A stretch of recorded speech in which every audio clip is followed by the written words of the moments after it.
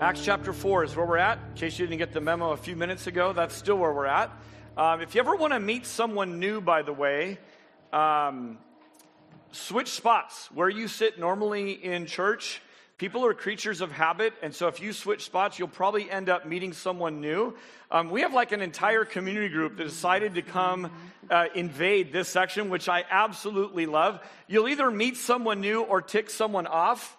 You may tick someone off that's new to you, and then you can work through trials and give glory to God and learn to love your brothers and sisters better. But man, it's awesome to have you guys up here.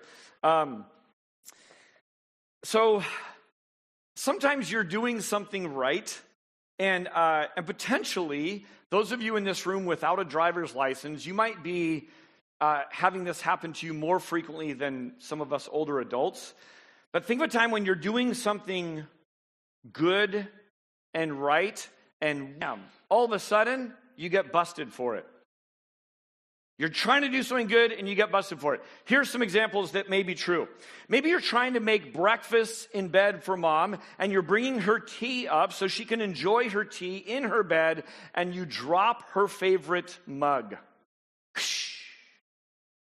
Maybe dad comes home and chews you out for something you're doing before you have an opportunity to say, wait a minute, I'm making something special for my sister. You're getting in trouble right in the middle of doing something good. Maybe you're using the power tools and you forgot the rule that you're not allowed to use power tools before the age of 7. And so you get chewed out for it. Anyone ever get in trouble for doing something good? Raise your hand if you've gotten in trouble for doing something good. Okay? We're going to discuss this as a community group this week. How does that make you feel? How does it feel when that happens? Right? I mean, it's one thing to get in trouble for doing something wrong. I mean, you kind of deserve it, right? Like you probably should be getting in trouble. But when you're trying to do something good, and maybe are in the very act of doing something good, and then you get busted for it, it feels a certain way, doesn't it? And we all have an opportunity right then and there to respond in a certain way. Jesus' first disciples can relate. In fact, they did a lot of good, and they got busted for it. Over and over and over. It actually hasn't stopped. So if you're a follower of Jesus, you actually should just get used to it. You should train yourself to respond the way that Jesus tells us to respond. And we're going to see some of that in our text today.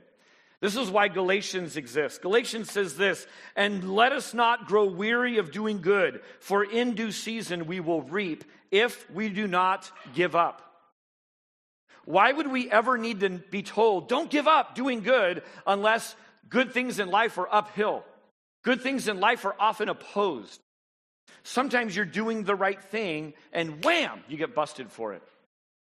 Do not give up in doing good. One of the ways you can respond is, fine, I'm not going to do this anymore. I'm not going to do any more good. That's giving up. Don't give up. You're going to reap a harvest if you continue. Let me tell you 2 unchangeable rules that govern the universe. And the sooner that we can grab hold of this and align ourselves with this reality, the sooner our life will begin to make sense. I'm making some really broad statements. You had a question like, wait, Dave, you think you know the key to the universe? Yes, I do. Ready? Here it is. Number 1, you are passionately loved by God. I mean it. He's crazy about you. He literally will stop at nothing to make his way to finding you. In your notes is Isaiah 62. It says this, the Lord will hold you in his hand for all to see, a splendid crown in the hand of God. Your new name will be the city of God's delight, the bride of God. For the Lord delights in you and will claim you as his bride. Friend, whether you know it or not, whether it feels like it today or not, you are passionately loved by God. I can't think of a single thing that injects hope and promise into every one of my days that I'm alive than this one statement. No matter what, I'm passionately loved by God today. But there's an opposing truth, and it's this. You are also passionately hated by God's enemy today. right now. We love to talk about the love of God, don't we? But we often don't like to talk about darkness, opposition, persecution, the hate of the enemy of God. He will use all that he has to enslave you, to shame you, to keep you down. The truth is, Christian, the devil fears you. So we're passionately loved today, we're passionately hated today, and you won't understand your life without understanding these two truths. We talk about this quite a bit in this church. It served us well all through COVID times. But if you're a Christian, you are not to go looking for trouble. Follow Jesus and trouble will find you. All the time. Don't go looking for it. Why do I say that? I say that because we're to actually seek to lead a peaceable life, a quiet, simple life, serving the Lord. We're to try to live at peace with all people. Some of you are just conflict averse and you'll run from conflict at everything. Some of you are the opposite of conflict averse. You're conflict, loving, drawn to conflict. Do not go looking for trouble. Follow Jesus and trouble will find you. Right? That is just the truth of the Christian experience. In fact, Jesus promised this would happen. Today we're going to talk about confidence. It's a lesson in confidence. And we're going to talk about confidence in a way that most of the time the world tends to talk about. I think just Christians and people in general tend to think about confidence in a certain way. And I'm not sure it always aligns with Scripture. We're going to talk about confidence, and we're going to see some really confident men today. And as we see the story of Acts 4 unfold, we're going to sort of take an ancient reality, a scenario in some people's lives far away from us, and we're going to overlay them onto our own lives in our day and age. So if I ask this question, where is your confidence? Don't answer out loud. But think about that. Where is your confidence? I think sometimes people, if they hear that question, they think I'm asking this. Where did it go? Like you used to be a confident person, but where's your confidence? But I'm not asking that. I'm asking this, not where did your confidence go, but where does your confidence rest? Where does your confidence rest? What do you rely on? What is your confidence, or who is your confidence? Now, we're in church. I'm a preacher. We have our Bibles open. It's probably God, right? Yeah, that is the answer. But stopping and really think about that, not just because I say I'm a Christian, do my actions line up with my reality that my confidence, of course, is to rest in God? In our title this morning, I want you to look at that word trials for a second. I want to sort of tell you there's a little double ring going on in here. A trial can be a court hearing, right? But a trial can also be a hardship, a difficulty that you're going through. Here's what we're going to see in Acts chapter 4. Jesus is on trial in Acts chapter 4, and his followers, the disciples, are in a trial. They're in a hardship. They're being opposed. Okay, so both of those are realities today. Here's a little curious thing, by the way. Jesus is continually on trial. Jesus is continually on trial. Not always formally in a courtroom, but he is regularly being charged and accused and questioned. Now, here's the curious thing. It's curious that Jesus died and yet he's still on trial and still being opposed. Why is that? It's because his death was temporary. God raised him from the dead, and he's still alive and well. That's why he's still being opposed. Jesus is not dead and gone and forgotten. Jesus is actively on trial today. Peter and John, from last week, Acts chapter 3, Peter and John had just healed a lame guy who jumps up and does his happy dance for God. Anyone do happy dances sometimes? We have happy dances in our house all the time. For whatever reason, since he was a tiny kid, whenever a movie ends, movies always end like with a swelling, like emotional or uplifting thing. And for whatever reason, Eli would jump up, tiny little kid, and he just goes into this happy dance. The entire credits, while they roll, he just goes into a happy dance. So he still will bust it out once in a while, but he's tamped it down a little bit. This lame guy jumps up and does a happy dance for God. And Peter and John preach the happy news of Christ. This is the pattern of Acts. Acts chapter 2 sets this in motion. Share the good news. Share the good news. Share the good news. And share the good life. Share the good life. Share the good life. Don't ever separate those two. So the early church has this miracle witness of their beautiful community of sacrificial love and support and care for everyone in the community. And they open their mouth boldly to testify to Jesus Christ and his resurrecting power and work in their life. So that's what's happening in Acts chapter 2. Look at Acts chapter 4. Right on the heels of happy dance for God and sharing the good news, it says this, and they were speaking to the people. Who? Peter and John. That's who they are. And as they were speaking to the people, the priests and the captain of the temple and the Sadducees came upon them. Verse 2, greatly annoyed because they were teaching the people and proclaiming in Jesus the resurrection from the dead. And they arrested them and put them in custody until the next day, for it was already evening. Skip down to verse 5. It says, on the next day, and then verse 7, look at this. When they had set them in their midst, they inquired, by what power or by what name did you do this? Verse 2 says they were greatly annoyed. A little confession time is that I greatly annoyed leaders in my life growing up. I probably still do. Oftentimes, God takes those who greatly annoy the school teacher or the parents and uses them to preach for God. So hang in there if you have a kid that, truth be told, they kind of annoy you sometimes. Here's a pop quiz. When is it okay to greatly annoy your leaders? When is it okay to greatly annoy your leaders? Here's the answer. When it greatly honors Jesus. That's it. You have freedom. You hear it here in church. I say by the name of the Lord God, you have freedom to annoy your leaders if it greatly praises Jesus Christ. Right? And that's what we're going to see in Acts chapter 4 today. Here's the scene. There's three groups of people. There's the three groups of people, and this group, which is called the Sanhedrin, basically is the supreme court of the land. They are the ones who handle the legal rulings and decisions for theology, for society, and for politics. It's the Sadducees and the Pharisees, and they have the captain of the secret police there as well. Why is this group of men annoyed? Here's number one. They're annoyed because these are fishermen. These guys don't want fishermen teaching anyone anything.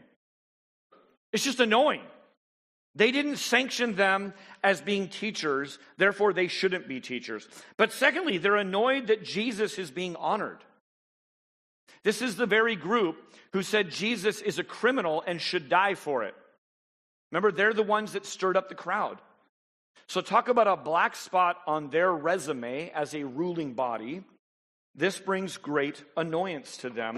And this question is really, really telling. By what power or by what name did you do this? That's a really good question to ask, by the way.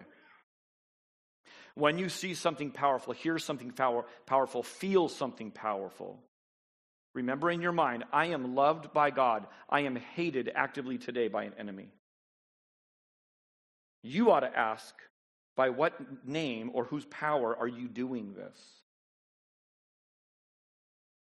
Pride told this group of leaders that they were the highest power of the land. Pride told the Sanhedrin, in their name is where rests all the power. And so anyone doing anything in another power or another name ought to be squashed. But watch this, their self-confidence, there's that word, their self-confidence is misguided, isn't it? There's not a ruling body then or now on planet Earth that has a higher name or power than God Almighty. Peter and John make it clear where their confidence lies and whose authority is ultimate. So listen to where their confidence rests. Acts chapter 4, starting in verse 8. Follow along. Then Peter, filled with the Holy Spirit, said to them, rulers of the people and elders, if we are being examined today concerning a good deed done to a crippled man, By what means this man has been healed, let it be known to all of you and to all of the people of Israel that by the name of Jesus Christ of Nazareth, whom you crucified, whom God raised from the dead, by him this man is standing before you well. Verse 11. This Jesus is the stone that was rejected by you, the builders, which has become the cornerstone. And there is salvation in no one else, for there is no other name under heaven given among men by which we must be saved. And all the church said, Amen. That is good news. That is the good news. The cornerstone good news. When you get busted for doing a good thing, preach Jesus. Let me say it again. When you get busted for doing a good thing, use the occasion to open your mouth and preach Jesus.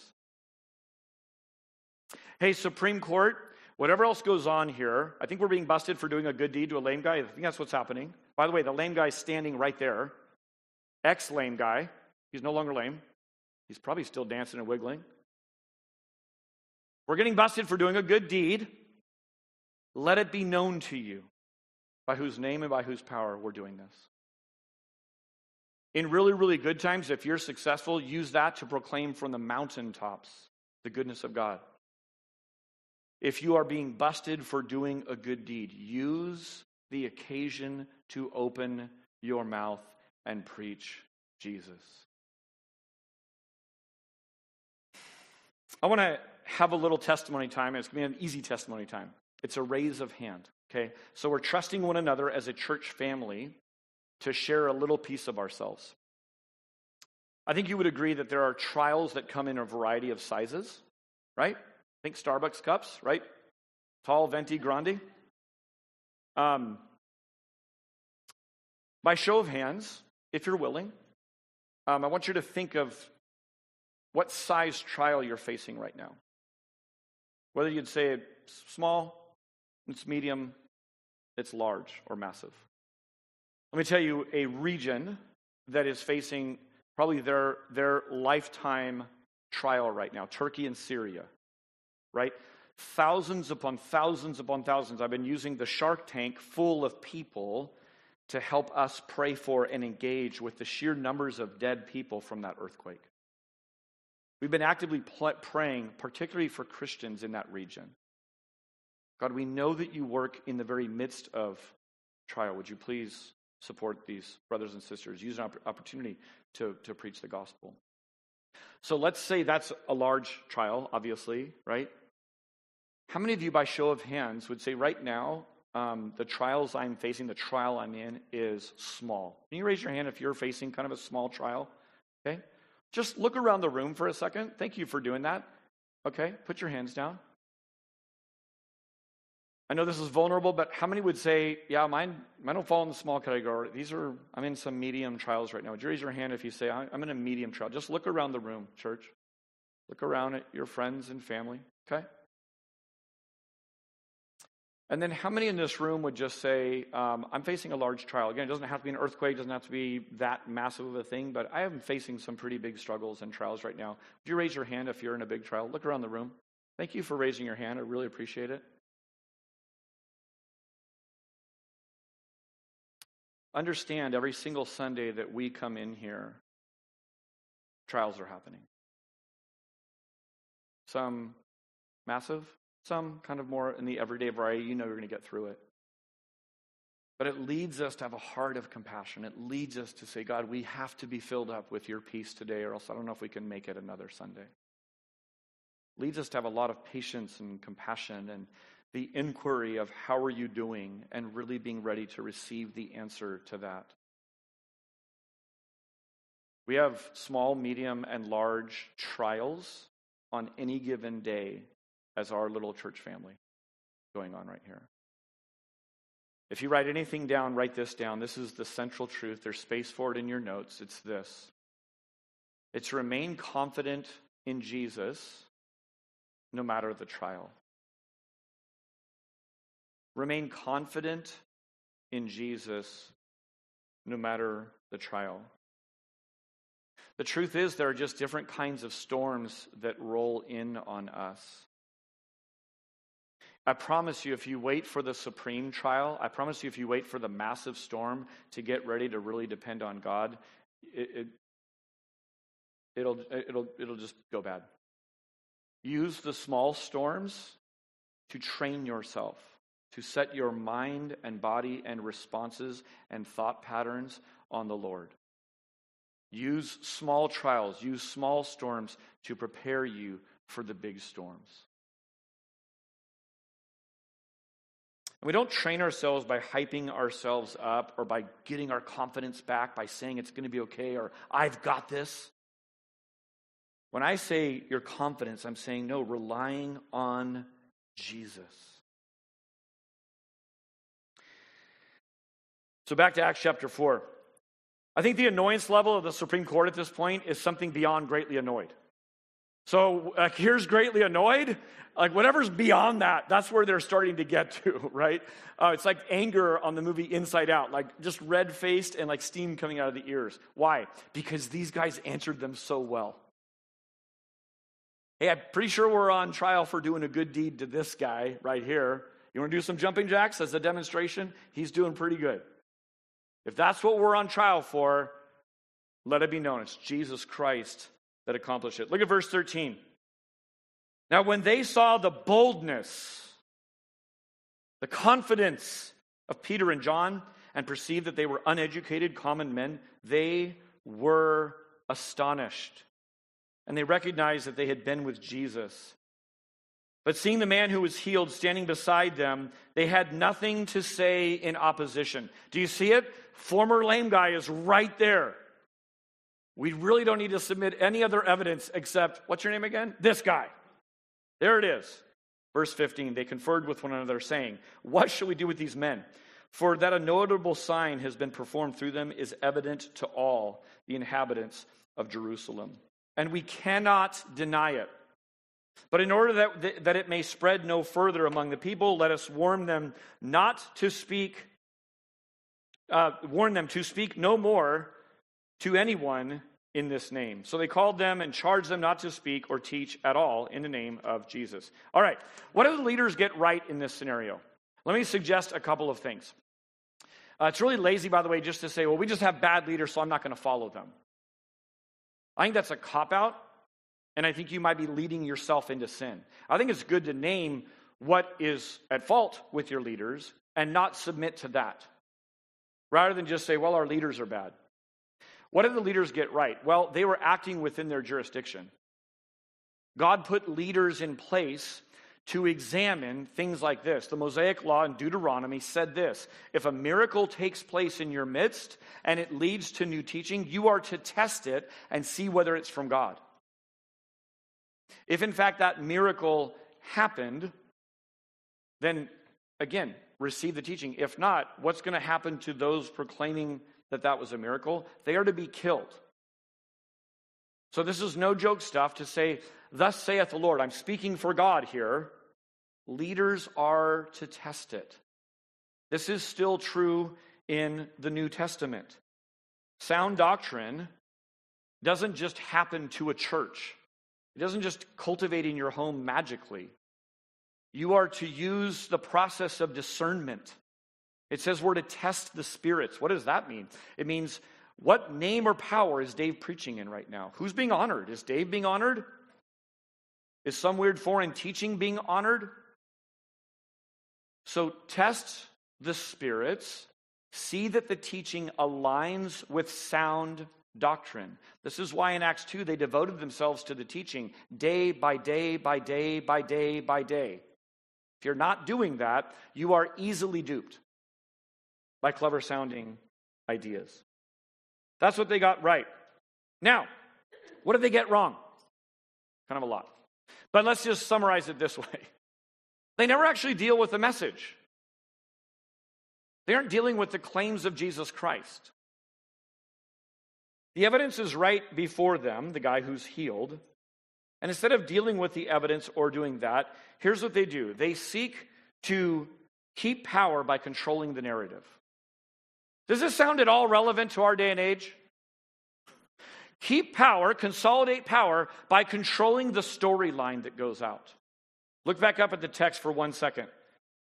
Verse 16. We cannot deny it. A good thing has gone on. We cannot deny it. So let's not even go after the message. Instead, verse 17. But in order that it may spread no further among the people. Spread no further among the people means control the narrative. Spin the story the way we want it spun so this thing doesn't get out. Oh, there's so much of this going on right now. Get to the core of the message. Here's an interesting fact. They never attempt to argue that Jesus never rose from the dead. They didn't scoff at that and say, that's already been proven by science. They didn't say that. Kind of telling. Get rid of the messenger. Cancel them. And then we won't have to deal with the claims they're making about Jesus. The Supreme Court is telling these regular blue-collar workers with no college degree basically to shut up. By the authority of us, knock it off. That's it. They really don't know how to deal with them because the people are praising God for them. The answer of Peter and John is so instructive for us. Lean in here. Verse 19. But Peter and John answered them after being told to shut up in the name of their Supreme Court. Whether it is right in the sight of God to listen to you rather than to God, you must judge. But we cannot but speak of what we have seen and heard. Peter and John are so excited, they really just can't stop talking. That's what they're saying. Shut up in the name of the Supreme Court. Sorry, we kind of can't shut up about this. We can't help but speak. We're compelled to do this. Let me tell you the joyful lot of a Christian. If you're contemplating becoming a follower of Jesus, here's your joyful lot. Your joyful lot is this. When Jesus is on trial, and he's on trial formally and informally all the time. He's charged, he's accused, he's questioned. You have the joyful privilege of taking the stand and opening your mouth and saying, I don't know about that stuff, you're going to have to judge for that. As for me, here's what I know to be true. That's our joyful lot. Now, what if you took the stand and you just lived a good life there in the stand? How does that work? Not very well. There's a weird little dichotomy that says, well, you don't need to open your mouth, just live the good life. Acts 2 says nonsense. Pair those together. Live the good life and talk about the good life. Share the good news. So when you're taking the stand, you are to open your mouth. This is why we're to be ready in season and out of season to give a defense for the reason we're living our lives this way. What gave these very regular guys such confidence in the midst of a Supreme Court trial? It's the name that we've been singing about. It's the name that is above every other name. The name whose power raised this paralyzed man to leap for joy. It's the name to whom every knee will bow in heaven and on earth and under the earth. And Christian, we bear this name as well. We bear this same resemblance. Like the leaders, people ought to just look at us and go, I don't know what's up with them, but I recognize they've been with Jesus. Verse 21. It says, and when they had further threatened them. So Peter and John once again give a very gracious, honest, bold answer. And they just decide to threaten them some more. What did they do? They let them go, finding no way to punish them because the people, for all were praising God for what had happened. Church, remain confident in Jesus no matter the trial. Let me give you two questions. There's space for it in your notes, and I'm going to put them on the screen right now. These two questions are vital and applicable for any situation you will ever face. What is God up to, and how should I respond? God, what are you doing, and how should I respond to what you're doing? God is kind in the scripture to show us repeatedly, and this finds its pinnacle in the cross, by the way, that God works in trials and persecution, not in spite of trials and persecution. Let me break that down for 1 second. Saying that God works in spite of trials and persecution is saying something like this: God can do good even though there's bad stuff happening, even though it's hard, even though it's uncomfortable. But saying that God works in trials and persecution is saying this: he uses those things on purpose. That the trials, the discomfort, the opposition are all means to what he is accomplishing. Acts says this beautifully. It paints a giant picture.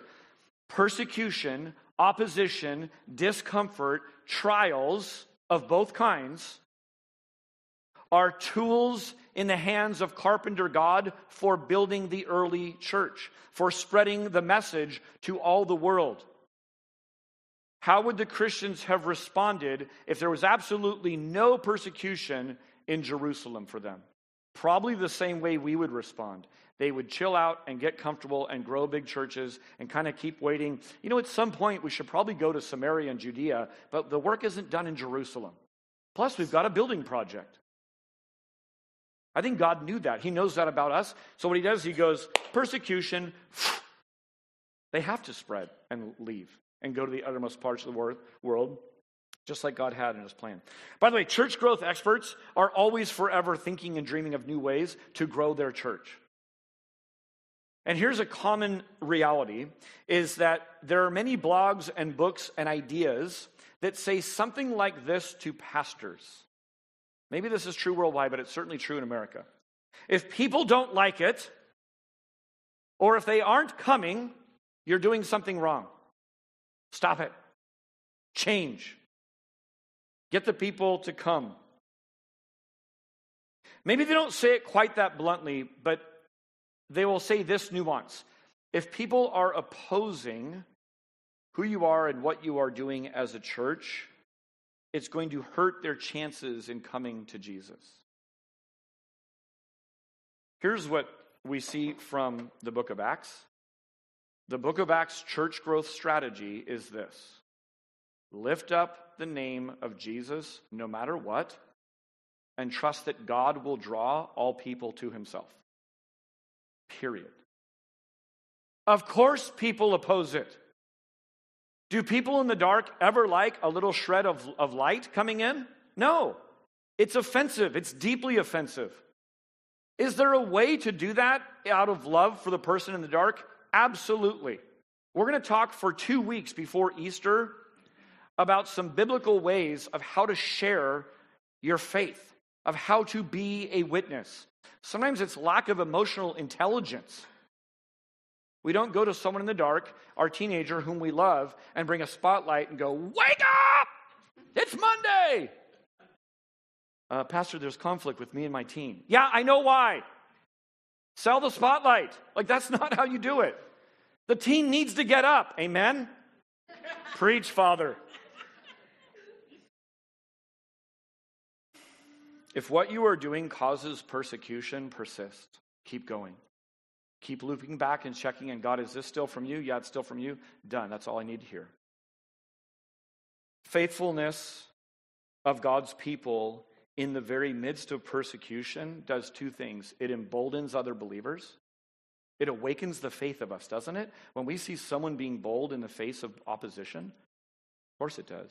And secondly, it draws unbelievers to faith. I've intentionally skipped over the results of what's gone on in this scene. Go back up to verse 3 and 4. How does God use this opposition? Here it is. And they arrested them and put them in custody until the next day, for it was already evening. But many of those who had heard the word believed, and the number of men came to about 5,000.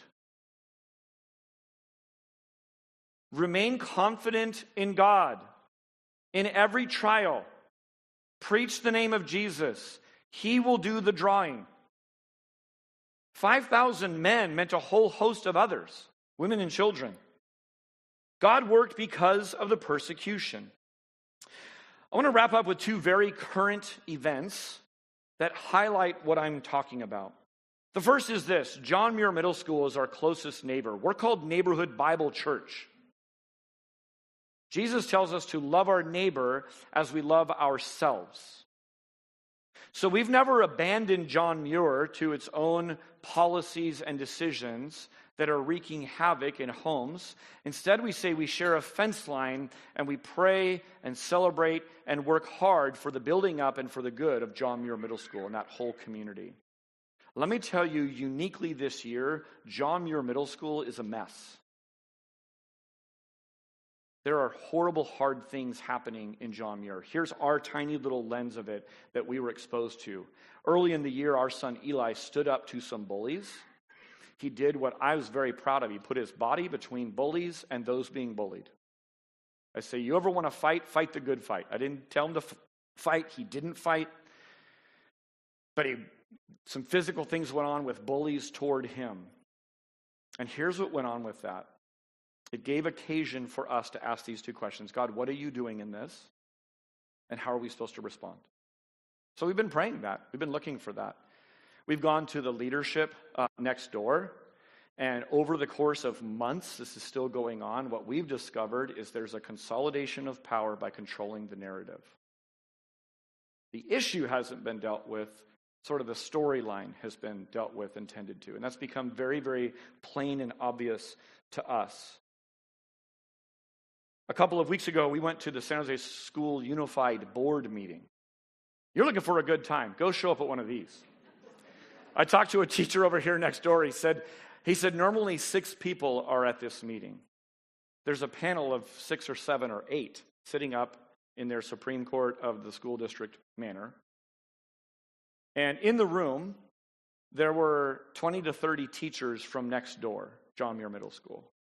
There were another 20 to 30 parents from John Muir Middle School in that room. And what happened is this. We were given 2 minutes each to speak. And teacher after teacher after teacher got up and said, I've been teaching for 11 years, 14 years, 9 years. I've been here for 18 years. We've never seen anything like this year. One woman described it this way. She said, going to work feels like I'm in an abusive relationship. Heartbreaking. I was in tears. Then parent after parent after parent gets up describing, my child holds it all day because they can't use the restrooms because of the problems happening in the bathrooms. My wife got up and public spoke for 2 minutes.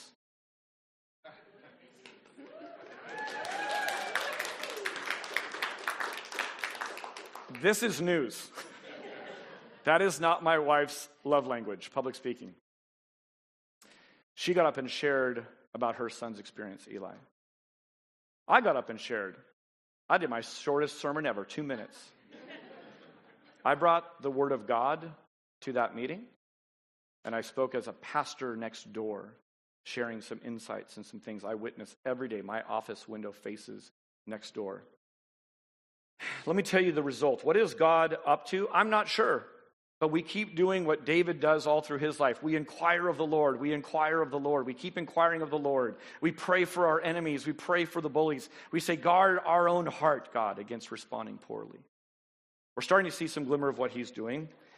This Thursday, we moved it to Thursday. This Thursday, right after school, we're going to be meeting in this building with some of those very same teachers.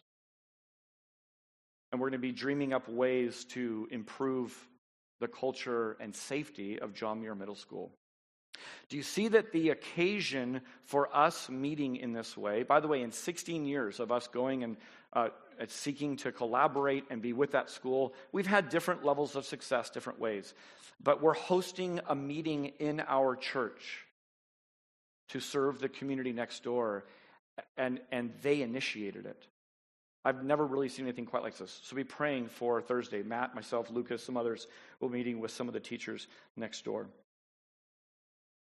Number 2, Pioneer Christian Club. Start of the school year, I reported this. This was an LA Times article that came out August of 2022. Don't try and read that. But I just reported that the literal trial was going on debating whether a Christian club could exist at Pioneer High School. Now, this was litigation, law stuff happening for way long ago when Tegan actually was a freshman as a part of that club. By the way, evidence of opposition is that while this was being debated and they kept holding out saying, no, this club's allowed to meet, do you know what formed at Pioneer High School as a protest? the Satanic Club, complete with pentagram flyers being passed around. You are opposed in your good work. Now, evidence showed that the school district had not applied its anti-discrimination policy equally to all student groups. Here's a little excerpt from the article. It said this: that they engaged in selective enforcement that unfairly targeted the Fellowship of Christian Athletes for its religious beliefs, while letting secular groups that violated the policy go unpunished. Now, what was the specific crime of Fellowship of Christian Athletes that so enraged things? It was the organization's sexual purity statement, and according to court records, it reads this: that the Bible teaches that the appropriate place for sexual expression is in the context of a marriage relationship. The biblical description of marriage is one man and one woman in a lifelong commitment. Hear me clearly. The Bible teaches plainly that in the last days, people will be deceived and go on deceiving others. They will be deceived and actively deceive other people. This LA Times article said this: the statement angered students and staff who spoke out against the club publicly, filed complaints about it with the school district, and held protests outside the group's meetings. My daughter can attest to walking through a police line to get into her club on campus. One teacher described evangelical Christians as charlatans who perpetuate darkness and ignorance. And another denigrated one of his students as an idiot for empathizing with FCA members. The judge writing the opinion after the ruling said this: this is not, to put it mildly, neutral treatment of religion. More than a whiff, a stench of animus, that means hostility, against the students' religious beliefs pervades the Pioneer High School campus. Church, when we say it's hard to be a Christian in 2023 as a high school student in San Jose, we mean it. There's real daily opposition to our students. I cannot begin to tell you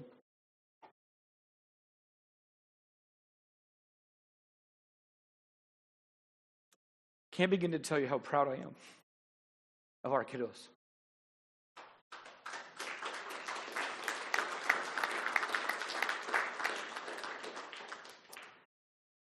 I also be happy to share with you in our personal experience some of the ways our kids' faith has grown. Our kids' character has grown and been challenged and shaped because of this. Here's the scenario we have today. We have some common, partially educated, non-fisherman students, regular people, that are wanting to gather as a club to teach and celebrate Jesus. There's opposition from leaders telling them to stop. A formal trial that may end up in the Supreme Court is being handled in a couple of weeks, back in the 9th District. And we have students responding in confidence, not self-confidence, God confidence, in the midst of trial, essentially saying this: whether it's right that we're supposed to listen to you or to God, you must be the judge of that. As for us, we can't help but speak. That's what's currently going on. And in just a moment, we actually have Rigo, his wife Vicky, and Jacob, and Sadie and Cassie are two of the leaders of the Fellowship of Christian Athletes Club. We're going to pray over them right now as a church. But right before we do, what I want to do is this. I want to look at and show you the response of Peter and John in the early church, because it's so instructive for us as well. Look at Acts chapter 4:23, so you know I'm not making this up. What is God up to? How should I respond? It says, when they were released, they went to their friends and reported what the chief priests and elders had said to them. And when they heard it, they lifted their voices together to God and said. And what it goes on to describe is a prayer. They had a prayer meeting. Sadly, many Christians call prayer meetings before the trial, in the middle of the trial. but forget to call a prayer meeting after the trial and celebrate their release. Celebrate that they still have their health and vitality and vocal cords to keep preaching boldly. What they pray is so instructive. I'm not going to take time to read it all, but they began with their confidence in God. Sovereign God, sovereign Lord, who made the heaven and the earth and the sea and everything in them. What does sovereignty mean? It means complete control. Our prayers start with confidence in God. Then they pray the scriptures back to God. Verse 25, who through the mouth of David, your servant, said by the Holy Spirit, the rulers were gathered together against the Lord and against his anointed. Finally, they pray their own prayer requests. What's their prayer request?